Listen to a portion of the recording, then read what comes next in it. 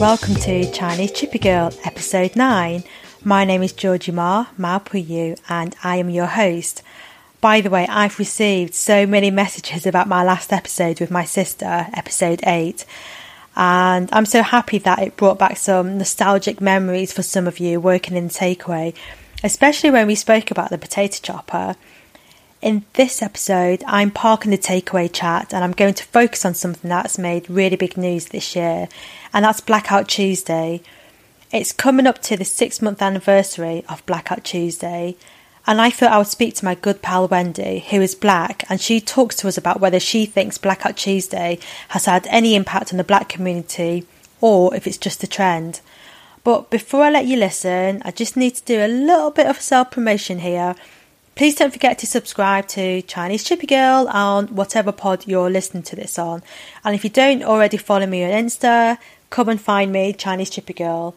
And if you do like this episode and maybe some of the other ones before, please share them with other people and tag me. Okay, enough about that. Here's my gorgeous pal Wendy.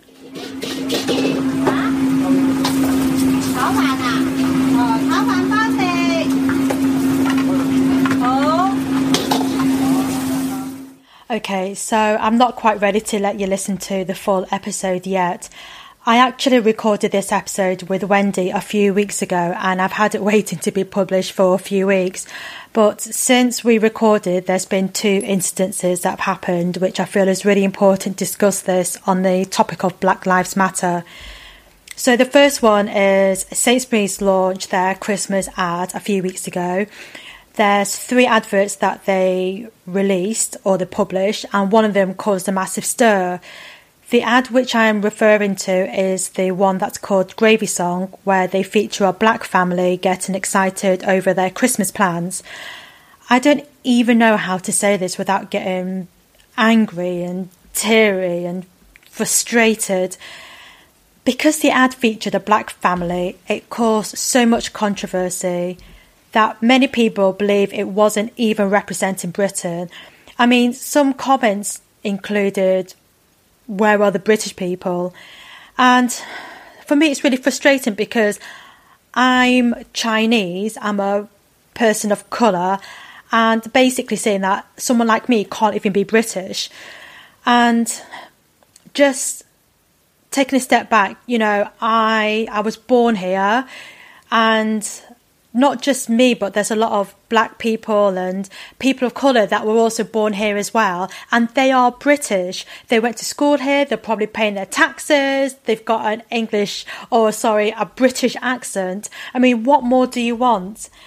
Other comments included that Sainsbury's have alienated the white customers, which I completely disagree. If anything, it's shown a really good example of the diversity of the UK population. And people who commented saying there's only 3% population of blacks, which, okay, is true, but did you know there's around 2 million black people living in the UK? And another thing which I need to address, and Wendy actually messaged me about this because it hasn't really made headline news in the UK, is that in France they have proposed a new law to criminalise anyone publishing photos of police without their consent. And this has led to so many protests in Paris. And a few days ago, a music producer who is black called Michelle Seckler was beaten by several police officers for being black. Now, the attack was filmed by CCTV and some witnesses via their phones, where the footage has been widely shared. But imagine if the new law to protect the police officers had come into effect. There's no way that Michelle Seckler would be freed, as the police would have made up some sort of BS that he started it. And it's why there's such a large demonstration in Paris to stop this new law from happening, as it would mean police beatings will go undiscovered. And the main story here is the violence was acted by police officers because Michelle Seckler is black. It just shows that systematic racism is still 100% alive, and it's why we need to keep the BLM movement going, to keep supporting black people. Which reminds me, to everyone who posted a black square drawn Blackout Tuesday on the 2nd of June, which we'll come on to later with Wendy, my guest, are you aware of the racism that is still happening on black people? If so, are you still supporting Black Lives Matter? Have you called out racism that you have seen or heard?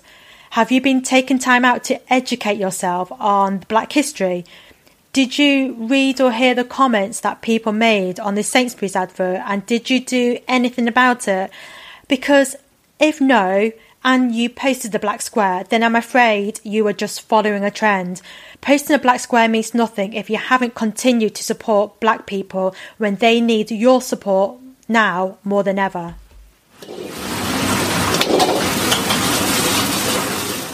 So Wendy, thank you so much for joining me on Chinese Chippy Girl episode 9. For the listeners out there, Wendy is the first person who I've interviewed as my guest on Chinese Chippy Girl, who is actually a friend. Not saying that all the, actually that sounds really bad. I'm not saying that all the other people who I've interviewed are not friends. I've interviewed my sister, but what I'm trying to say is you're the first person who I've interviewed who I've met before. And obviously, you know, we're friends and everything.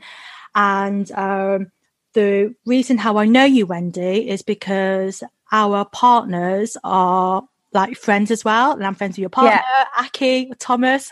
Hey, Aki. And Aki also. So a few years ago, my partner, you, and your partner, Aki, they used to do a radio show together as well. And Aki always used to give me a shout out on KMR Radio. So anyway, so hello, Aki, back to you. So, Wendy, I'm just going to put you on the spot here.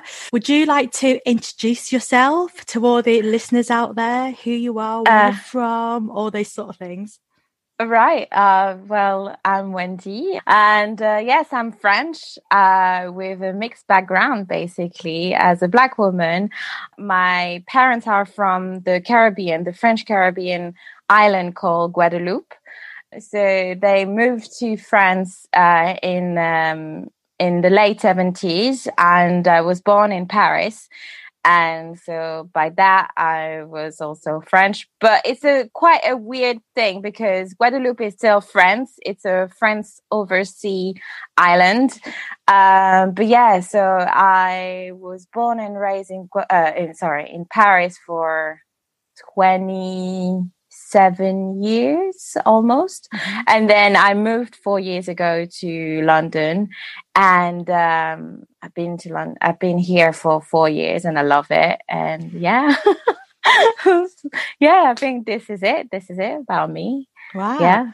Would you say there's a big Black community in Paris? Like, would you say the Black community is like bigger than the Black community in London, or do you think there's not really much difference? I would say it's quite similar in the sense that there is so many similarity in the history, in the fact that after the World War II, there was like a huge migration of people from Africa and also the Caribbean island in France, and basically in big cities such as Paris. So Paris in the suburb has a really huge Black community, and there is some similarity with London. Like, you have the equivalent of Peckham, you have the equivalent of Dalston. It's for me, I feel like it's home, but it's not home. It's quite really similar, basically.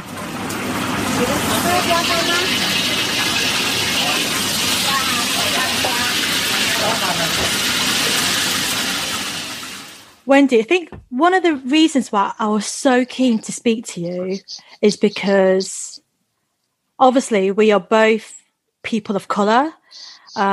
We were both born and raised in predominantly white communities. I'm Asian, you're Black. And the reason why I really wanted to speak to you is because on the 2nd of June, a massive campaign all over the world happened. Blackout Tuesday was a campaign that was set out by 2 Black women who worked in Atlantic Records, called Brianna Adjamine and Jamelia Thomas. And this is in response to some of the absolutely horrific killings of some very innocent Black people in America: George Floyd, Ahmaud Arbery, and Breonna Taylor. And obviously there's much more as well. They're just like three of the names. And I guess for Breonna Adjaman and Jamie Lee Thomas, they basically wanted to ask Black Americans to not buy or sell on this day, on the 2nd of June, because they wanted to create an economic strength and unity. On this day, this is where we saw the black squares. And within 2 days, there was 28 million black squares that were posted across social media just in those 2 days, which I think it created so much noise, particularly on that day. There was individuals and organizations that were posting this black square. And I think some organizations had stopped trading because they wanted to educate themselves on the racial discrimination, on the, what's that word called? Systematic racism that's happening. Yes. There were so many things that were happening, and it was so powerful on that specific day. But then we're approaching the 6-month anniversary of Blackout Tuesday, and I'm just curious to know what you think, Wendy, as an individual and as a Black woman, what you think the impact has had on you and on the Black community. I think for me, it hit me as a trend because it was social media, and my relationship with social media is a bit weird because, yes, we are living in a world where social media is everywhere, but I try to use social media to keep in touch with people and not pretending to live a life that I don't have. So for me, this Blackout Tuesday was another trend, and I was wondering how long it will last. And I didn't expect it to have a huge impact on me, but actually it did. I was more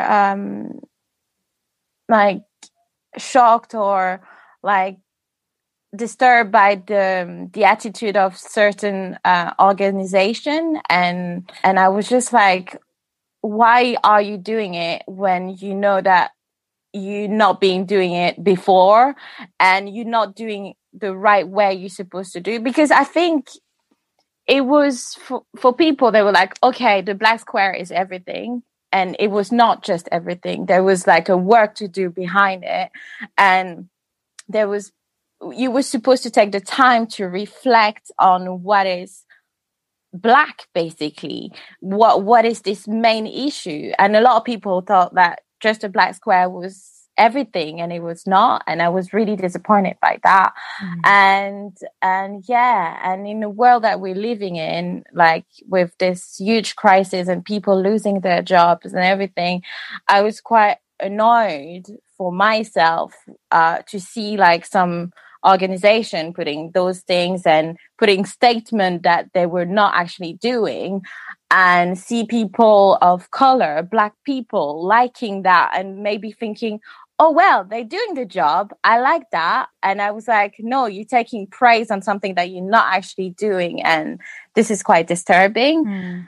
But yeah, I think for me, that was the main issue. And with the days going after, like just the following days, I could sense that everyone that I talked to that was Black had the same word. It was exhausted. Everyone was exhausted. It was like emotionally, everyone was drained. And it was weird, like that, to have a common feeling across the world, across like age and gender. It was just because the color was the common fact, and everyone had the same feeling. I was just like, what the hell? But yeah, I would say that following that, there was some march, of course, and then from there was also like in the UK there was Black Month history, so it was quite good. But I think like it takes time, because you see like the talks are fading in some places, and in some places they don't want to fade. Like they're like, no, we started this thing, we must keep on.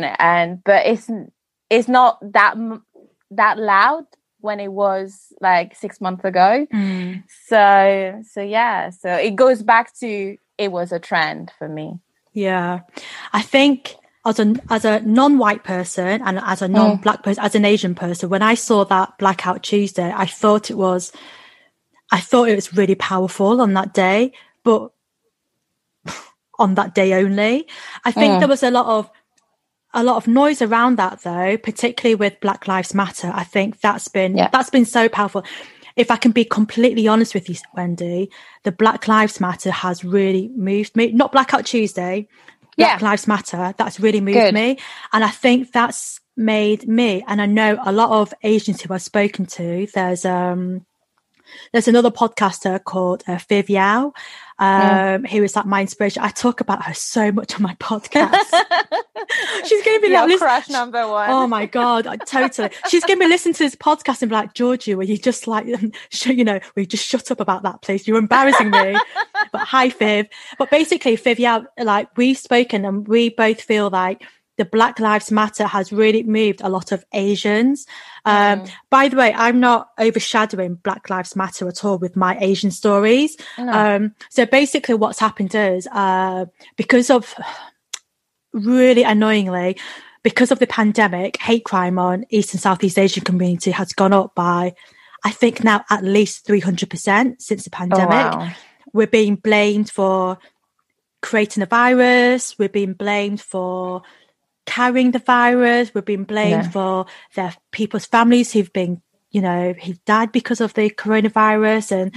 And it's been really tough. And, we hear stories, of people getting attacked. In America, there's at least, I think 3 or 4, that I've seen on social media anyway, 3 or 4 elderly Asian people who have been attacked. Or one elderly lady is 90-year-old, she got set on fire, but she managed to put it out. And that's because it was based on racial hate crime because since the pandemic. And I guess because of this and because of the Black Lives Matter movement, it's really empowered a lot of Asians. Do you, taking a step back on your childhood, Wendy, were you the only black kid in school or in a city? Was there quite a few of you, or were you a minority? So it's a weird thingy so I was born and raised in the 13th arrondissement of Paris, calling as the Chinatown. And so I'm living on the edge of it. So I'm not in the central of it, but I'm in, I would say, not fancier part, but it's quite, I would say, middle classes. Okay. So it's quite white around me. I was there I started first grade in 1996. So it was mid 90s, and it was just like, yes, there was some black people, but not that many. So I was not so much a minority, but when I went to middle school, my mom was like, I want you to go to a private school. So I went to a private school, and there we were literally, there was 2 black people in my classroom, and I could count the black people out of the school on my fingers. And but weirdly enough, I was never affected by it because the way I grew up, I had my childhood friend, and it was a bit like an ad for Benetton, basically. So one was half, like, she was mixed race. Her mom was Asian and her dad French. The other one, her mom was Vietnamese French and her dad was French. And the other one was Brazilian and her dad was French. So it was just like we all had a mixed background, and we grew up like this. And for me, like, my mom always wanted me to travel and connect with different people. So in a way, the way I was set was, okay, your color is different, but actually we're all in the same boat and we have to go together. So I never felt like the oppression of being by myself, but I could see it because it's quite easy to see when people are not the same color as you. But at the same time, I was not affected by it. And I would say maybe when I was in primary school, there was one kid, and when you come from the recess, you have to hold hands. He didn't want to hold my hand, and I was like, why you don't want to hold my hand? And he was like, yeah, because you're black and you're dirty. And I was like, what?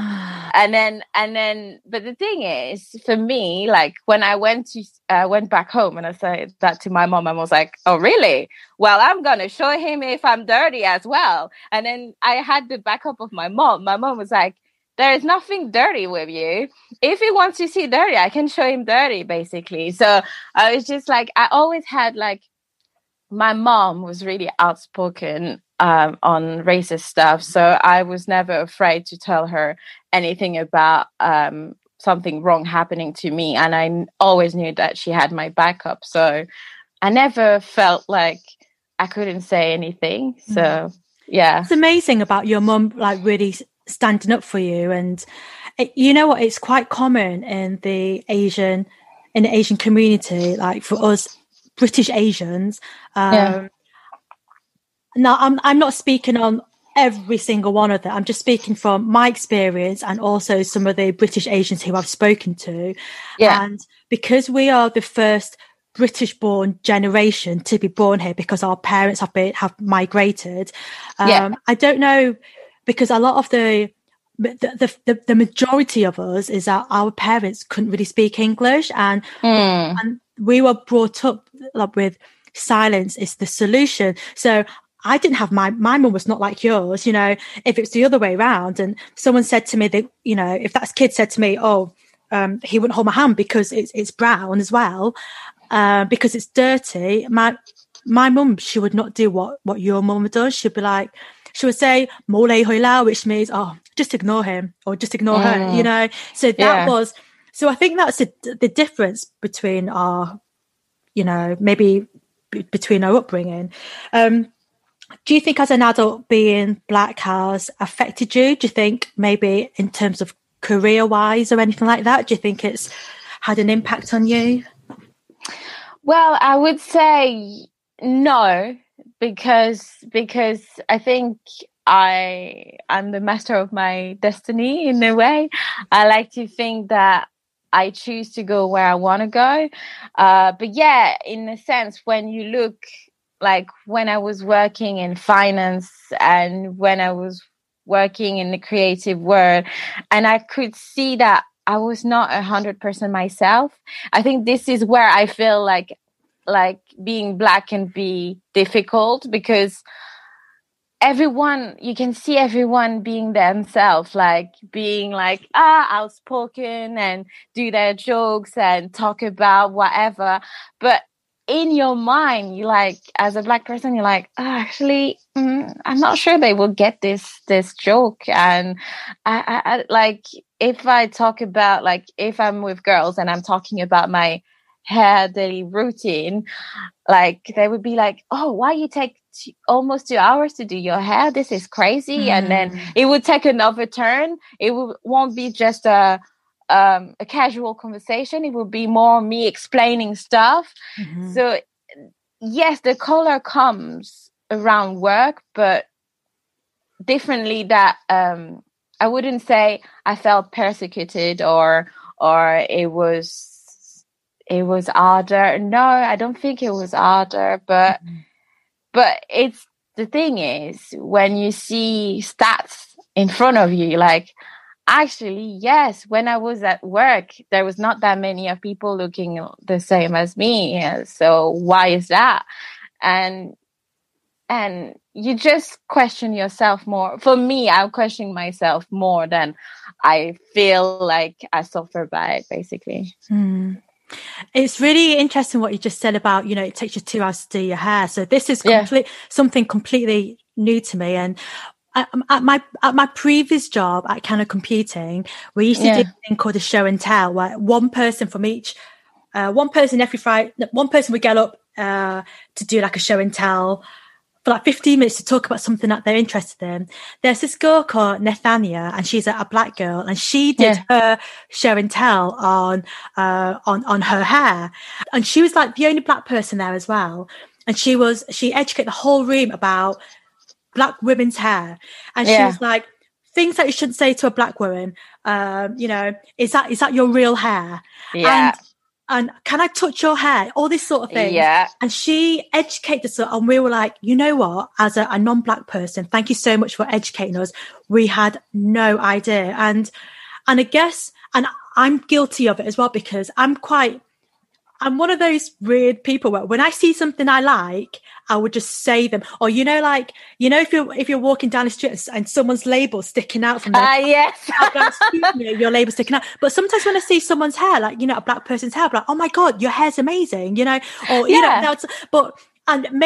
think thinking back now, maybe I would have said in the past, like, oh my God, is that your real hair? Is it hair extensions, whatever?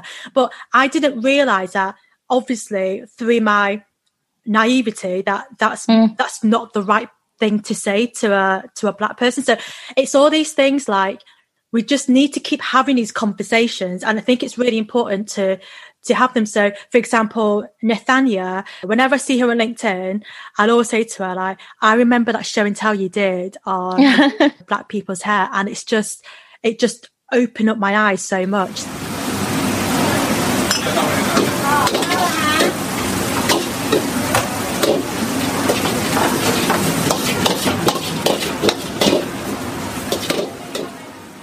The allyship, is that the right word? Allyship between between black people and Asians, because I feel like, I don't know, I feel like more needs to be done, and I'm not saying, how should I say it?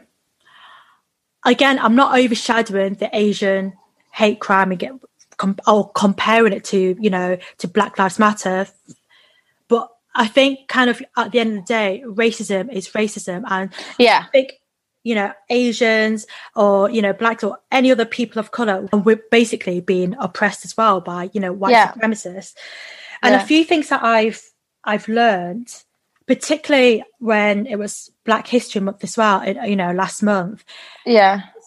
A terminology called yellow peril. And it's more of an American terminology. So basically, around in the 19th century, there was a really big influx of Chinese people that moved to America. They moved to America because the Americans wanted to build railroads in America around that time. And basically, when they employed these Chinese laborers, they would have employed them for so much cheaper than the white and the black counterparts as well. So that was kind of formed part of the yellow peril. And then in the 1960s, the yellow peril was then repurposed. And there was also another revolution called the Black Panther Party, known as the Black Power.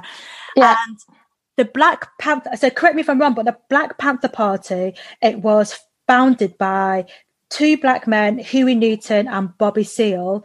Yeah. In response to the police violence and intimidation on African Americans. And I guess around that time as well, there was a movement called the Third World Liberation, and that was formed because I think there was two universities in America. Hold on, I've written this down. Two universities in America. There was the San Francisco State University and University of California, Berkeley, and what had happened was there was a lot of students, black and Asian students, they didn't have the same rights as their white students. Yeah. So then the Third World Liberation movement came across, and then that's when the yellow peril had basically been repurposed. And then there was this campaign where yellow peril supports black power, and they basically joined together to, kind of support each other. So that's that one allyship that had happened in the 60s. There's another thing as well, which I only just recently found out, where blacks and Asians came together in the UK, and there was a Oh, there's a company called Grunwick Film Processing, and basically in the in the 80s and the 90s, we used to use them all the time. So they're basically print photographs. So they run a company called Bonus Print, Double Print, and Triple Print. So back then it was so old school. You'd send in your negatives, and then a week later your photos would come, and it's just like, oh my god, these photos have come from a holiday. And there was basically a massive dispute in the 70s, in 1976, because Grunwick Film Processing Laboratories, they were based in London, and back then 80% of their workers were Asians and 10% were blacks. And it really angered me when I was reading up about this, because the reason why they employed Asians and blacks was because they knew that they could pay them more cheaply. So back then, on average, workers would get paid an average of £28 per week. Yeah. But in that time, in the 70s, lower than the rest. Yeah, and at that time, so on the national wage would be £76 per week. But Wow. And the other thing is as well, just another layer, if you were a woman, your average income that week would be £44. So even taking a step lower, these Asian and black workers working for this factory, they will be getting £28 per week. They knew, particularly with the Asians, they knew that, well, they had this strong feeling that they would not complain about the poor working environments. Assumption can do a lot of stuff. It's crazy. It's so bad. And, oh God, and it really frustrated me because this strike went on for 2 years. If anything, it did create a lot of noise, but after 2 years, the workers who striked, they didn't get what they wanted. No. And I'm just thinking, so this was like what, in the 30 years ago? Yeah, this is like in 1976, so this is like what, 40 years ago. And now, Wendy, we're still fighting for the same thing. We're still fighting. I know. And it's just crazy. And I just feel like, I don't know, I just feel really sad about it. I feel angry, sad, but also at the same time, I feel quite encouraged, because I see so many Black Lives Matter movement going on. People will keep campaigning until there's justice. So there is a lot of that as well. But you know what you were saying earlier, like, there's one word to describe the whole Black Lives Matter and the Blackout Tuesday: exhausting. And it is exhausting. And you know what? There was, when was it? There was an MP who's mixed race called Sarah Owen, and a few weeks ago, she went into Westminster Parliament and they did a debate and with other MPs as well to discuss the hate crime on Southeast Asians. And she spoke her story, and then other MPs, they spoke about, it's 1 hour. It lasted for 1 hour. It wasn't really a debate, because we weren't debating about it. It's just, they were just trying to create some noise and trying to get the government to take it more seriously. Number one, I was annoyed that not a single Tory was there. Yeah. So if the government, it basically shows that, the government, they just don't care. There's other, members of parliament who are very passionate about Black Lives Matter. And I think as an Asian, I was just like, it would have been quite good to get their support as well. But anyway, that's just another tangent. But the other thing was, on that day, Wendy, I felt so exhausted as well.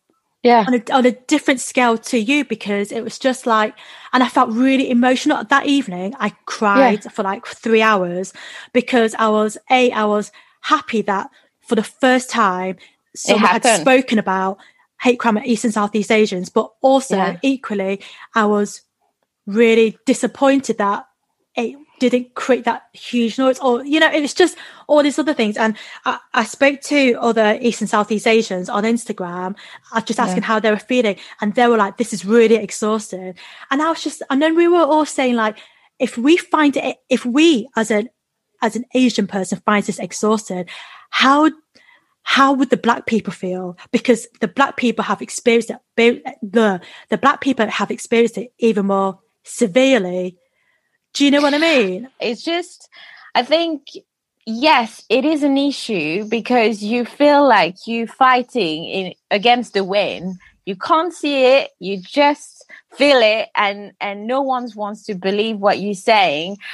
But my question is, I think the reason why you're doing it, it's not just for your own cause. It's not just for you, Georgina. It's also for your kids. It's for Sadie, and it's for everyone who couldn't do it. And I think, like, for me as a Black person, like, my mom did it in her way. Her mom and everyone, like, who could do something tried, and they've been trying for ages. Like, as a Black person, the main thingy that we can say, like, we started to fight is slavery, basically. And especially because I have a Caribbean background, I can talk about slavery for days because there was no Black person on Guadeloupe before the slavery started, like the transatlantic cross started. So the reason why there is Black people is because of slavery in the Caribbean. There is Black people because of that. And then you have to think about, like, there is so many aspects with slavery that is quite deep, and how it is now in the society, how people and like don't know really much about slavery, and they have to do research.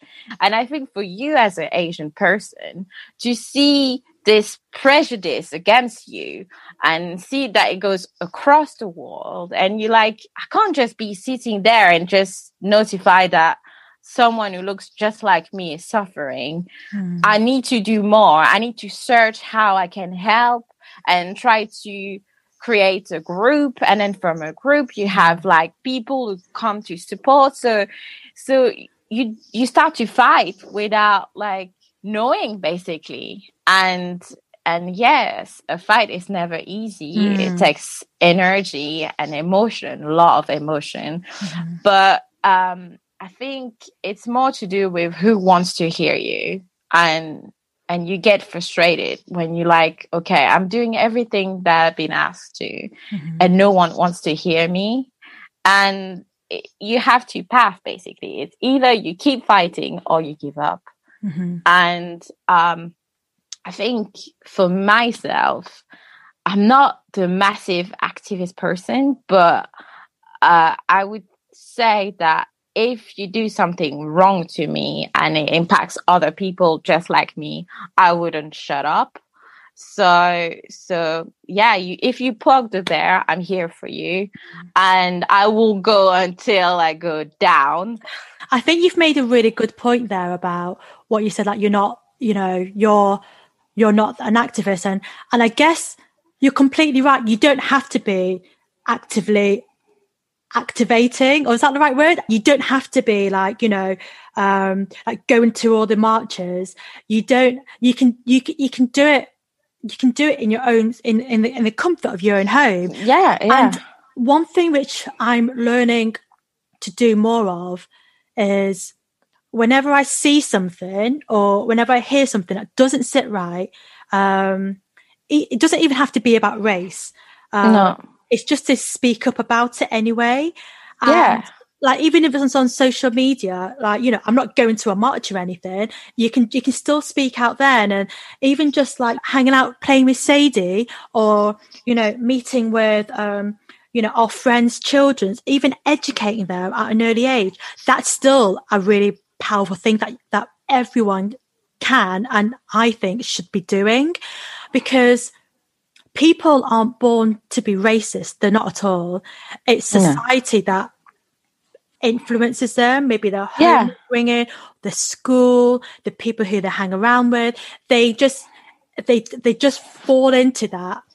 And I think that's why it's really important to educate from an early age, being prepared and being ready to have awkward conversations with people. And it's like, that's obvious.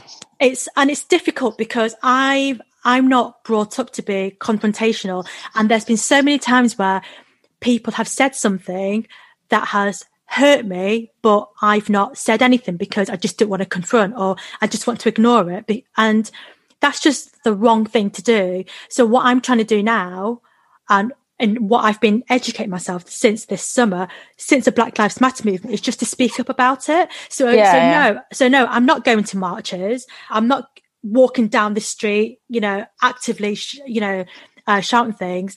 Yeah. You can still be able to do it, to call these things out at home or at work. Yeah, exactly. Friends. And even just like all these small touches, it can make such a big impact. Just start calling things out, because that's the only way how the world will change. It's just taking that small 1%. Honestly, I can talk so much about this, but it's just like. But I think it's fair. It's fair to start somewhere. Like, basically, a lot of people say, "Oh, you're making noise. I will notice you more than someone who just talk in the corner." But like, if you start a conversation, it's the beginning of the noise that you will hear later. Yeah. So it's not in vain, I think, and it's really important. Like, for me, I think like of course the hair situation as a woman, a Black woman, is really like important. It's just like, I hate when people touch my hair. I don't mind that you compliment my hair, but like, I had like at work, sometimes there was some people who would come and touch my hair, and I would be like, please do not. And I'm like, and then it's so weird, because I had a conversation with some friends over the summer talking about that, and they're like, well, like, what do you mean? I was like, well, do you know anyone who comes straight to you? You don't know them, you don't know their name, you don't know anything, and they will come and touch your hair? And they're like, no. But that's something that happens to me a lot. A lot of strangers that I don't know will come and touch my hair, and it's like, it's why are you coming across your boundary and feel comfortable to touch something that is not yours? It's weird. It's like having conversation about something subtle as hair can go way beyond. Like, you can start with, oh yeah, the way I style my hair, to talk about, actually, the reason why I'm doing that is because, like, in West Indies or in Africa, they're doing like this, and it's a trend, and you can start a long conversation that can last for hours and hours. It was funny because of this thing and Blackout Tuesday, I had the weirdest conversation with MDs and people from my firm, and it was just like, it was weird. Like, it was really weird. Like, I spent 3 days calling all the people of the BAME community at my previous job, and we were talking about how they felt, and then if they had any incident, and then there was some incident that came out, and you were just like, oh, what the. And then there was also people saying, well, I don't feel concerned about that, this is not for me. And I was like, fair enough. Like, not everyone has to say something, it's fair, but it's good to know that how you feel, basically, and just connect with people. I think it was quite good to do that.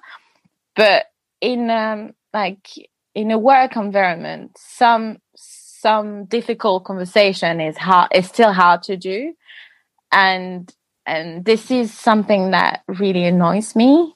And I would say now, in many like application, people are like, oh, I actually we try to have a panel of diversity, and we want someone to champion it and to be able to discuss those matters. But the real question for me is, like, you who are like white, or you who never had any prejudice in your face, are you comfortable to have this conversation? Because if you employ someone who's going to have the conversation for you, it's not going to help you at all, because what you're going to learn, basically. But I think, yeah, there is work to do, but it will be there. It will be there for sure. I think you're right. There is so much work to do. And just when you were talking about, Blackout Tuesday and having that conversation with your MDs, was that Was that an easy conversation for you? Do you think it was well received as well? And the MDs, I take it, were any of them Black or Asian or people of colour? Were they all white?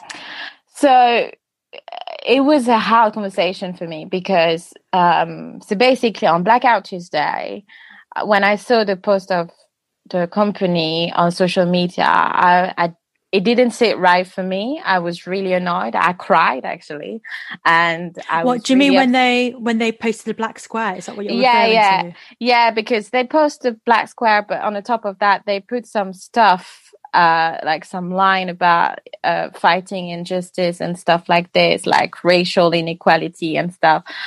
And then I was just like, wait, I work there. Why do I feel effect? It's because it doesn't sit right. It's not real. It's not good.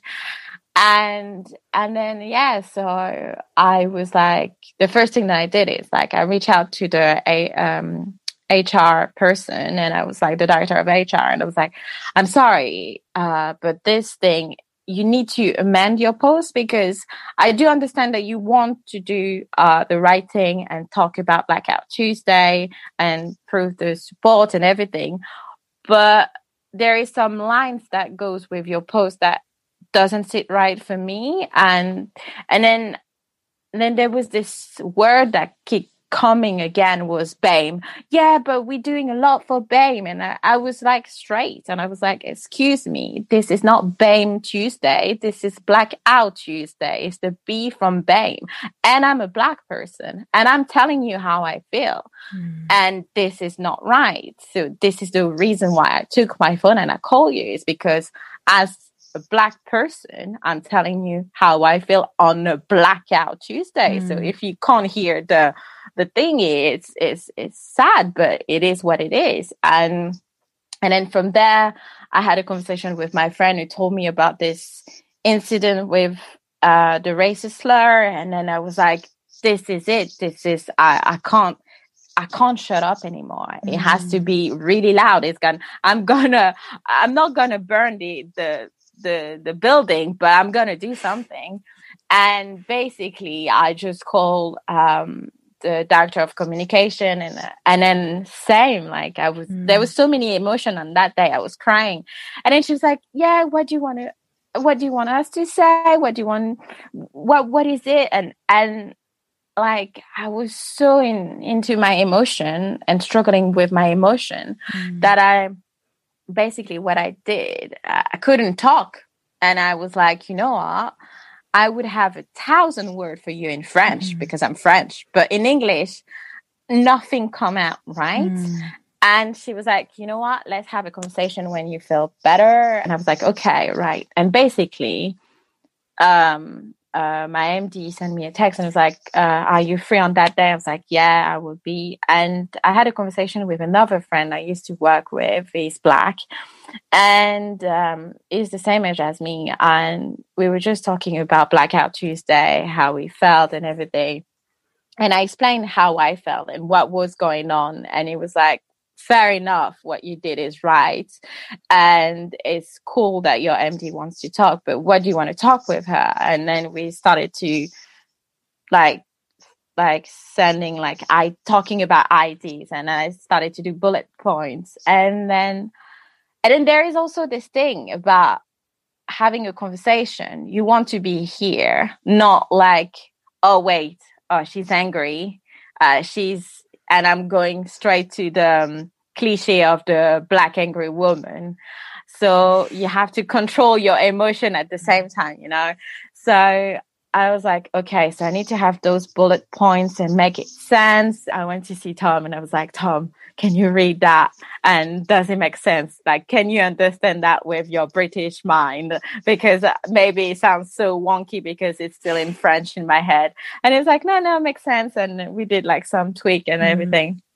And then I had the conversation with the MD. And then it was funny because from the draft, we had a longer conversation. We had an exchange and stuff. And for me, it felt genuine.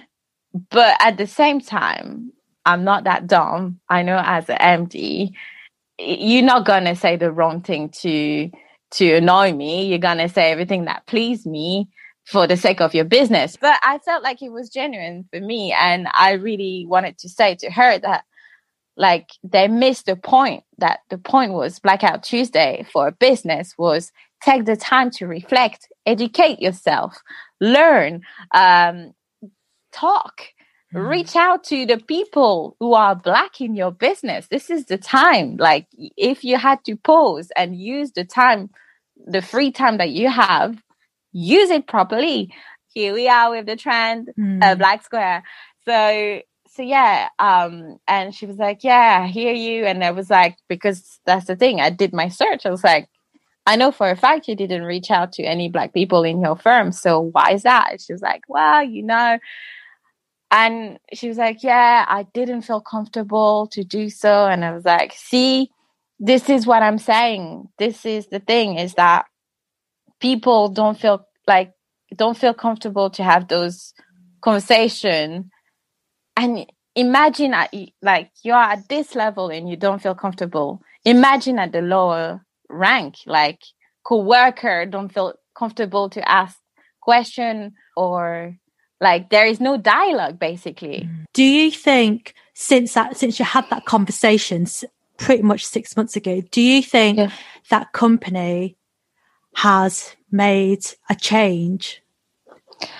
I would say there is some stuff that changed. Yes, they started to do some stuff, but I know that it's just like, the one layer that you just put, that it's shiny and like it's one coat on your nail varnish basically. Yeah. It's nice, but you know that you do the washing up is off. So it's just like, yeah, it is nice for the time being. And you know what? Like, to be positive, it is great that it happened.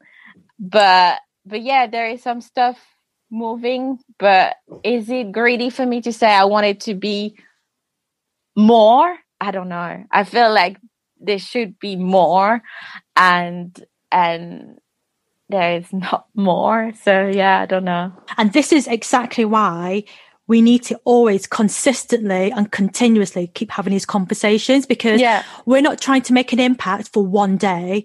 We're trying to make an impact forever.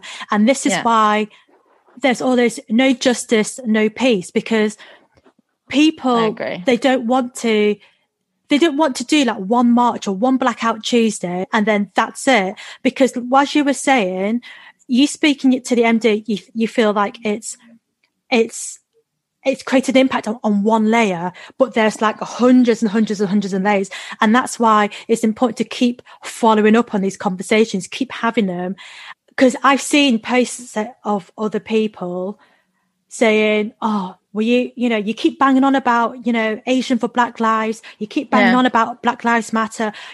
When will it stop? And I'm just like saying, never. It's never going to stop. No way. We're not going to stop banging on about it because we haven't even scraped the surface. There's still so much hate crime on so many different races at the moment. And we will never stop banging on about it until work has been done. And I spoke to a girl called Lillian, who I work with. She's Black as well, and I just asked her, like, how she's feeling. And I spoke to her more recently. Oh, she knows, so she listens to my podcast. Hi, Lillian. She wants to have a shout out. Hi. Hi, Lillian. We speak quite a lot, but we spoke more about, about Blackout Tuesday. And she actually said basically the same thing as you, Wendy. She was like, the world doesn't need another Black Square. What we need is continuous support, because like I said, 28 million people within those 2 days had posted a Black Square. But what are those 28 million people? How many are still supporting the Black Lives Matter movement now? Where are they? Were they just following a trend? Did they do anything to educate themselves and to learn more about Black Lives Matter during Black History Month? Did any of them actually open a book and read more about, the Black culture in the UK or across the world? Like, what have they done? And that's something that she was just kind of like you saying, like, I mean, the Blackout Tuesday, yes, it was powerful along with Black Lives Matter, but she and maybe you and I feel like, a lot of people just did it as a trend, and that's why we need to keep banging on about this. We need to keep fighting for equality.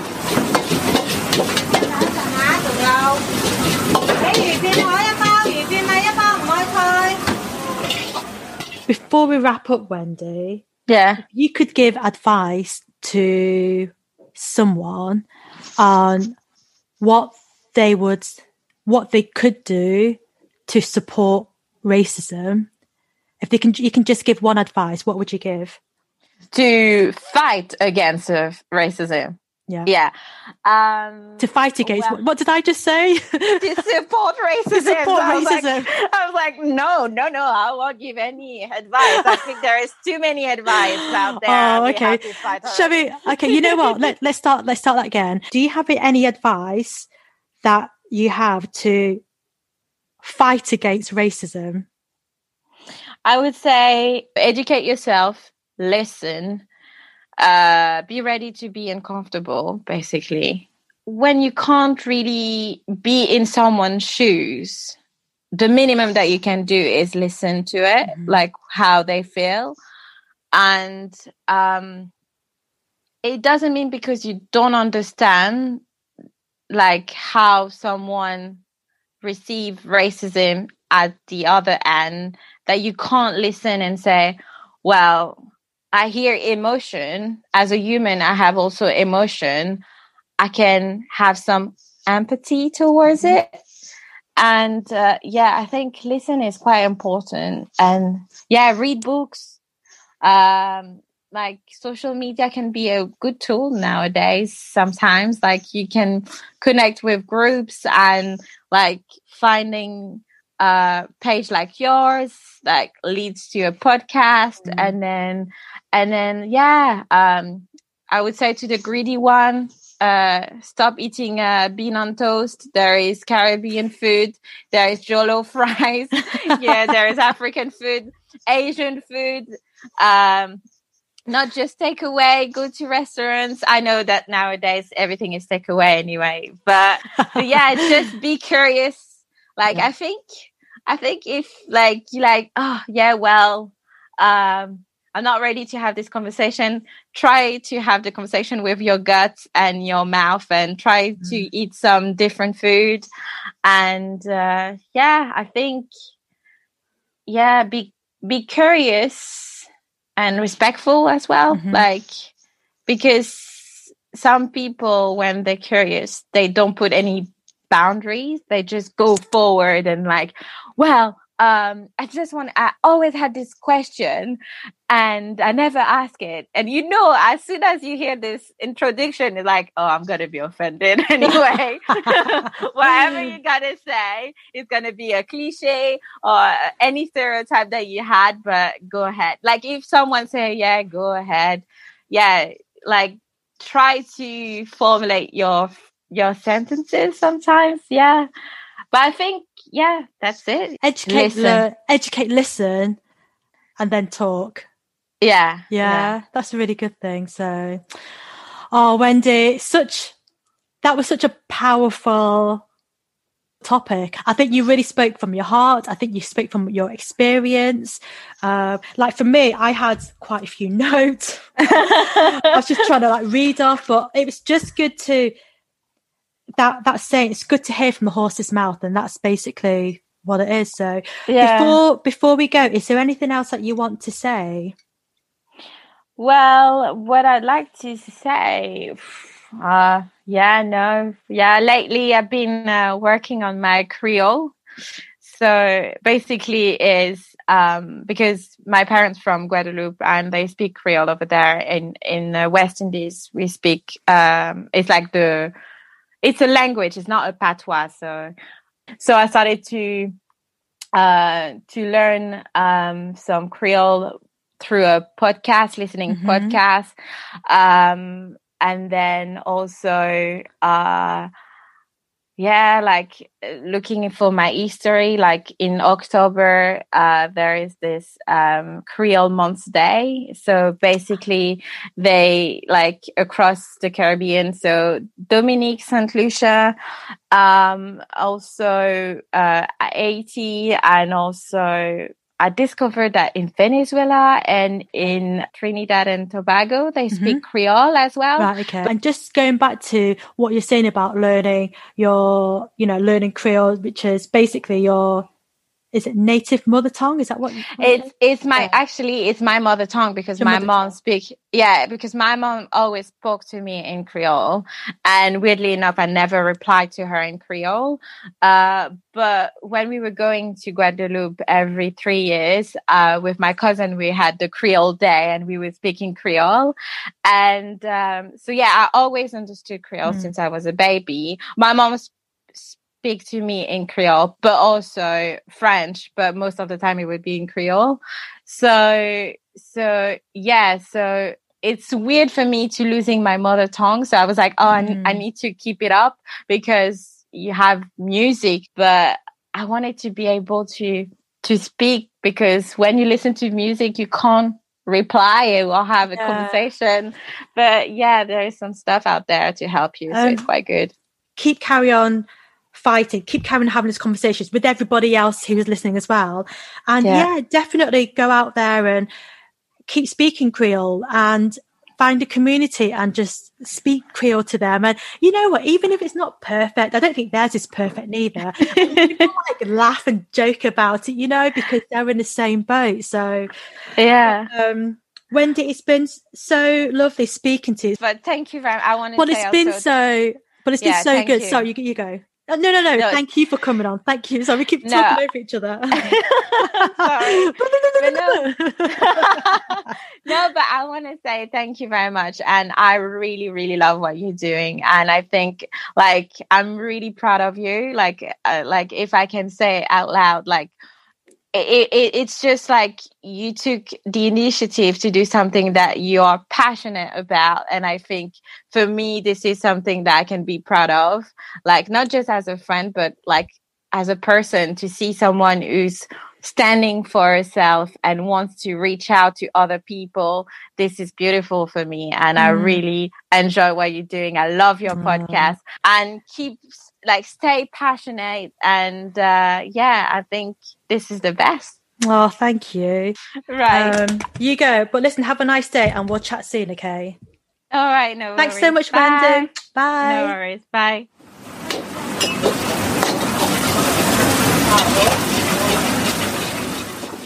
Wow, such powerful words from Wendy. Thanks, girl, for coming on the show. And it was so insightful to get your views on this.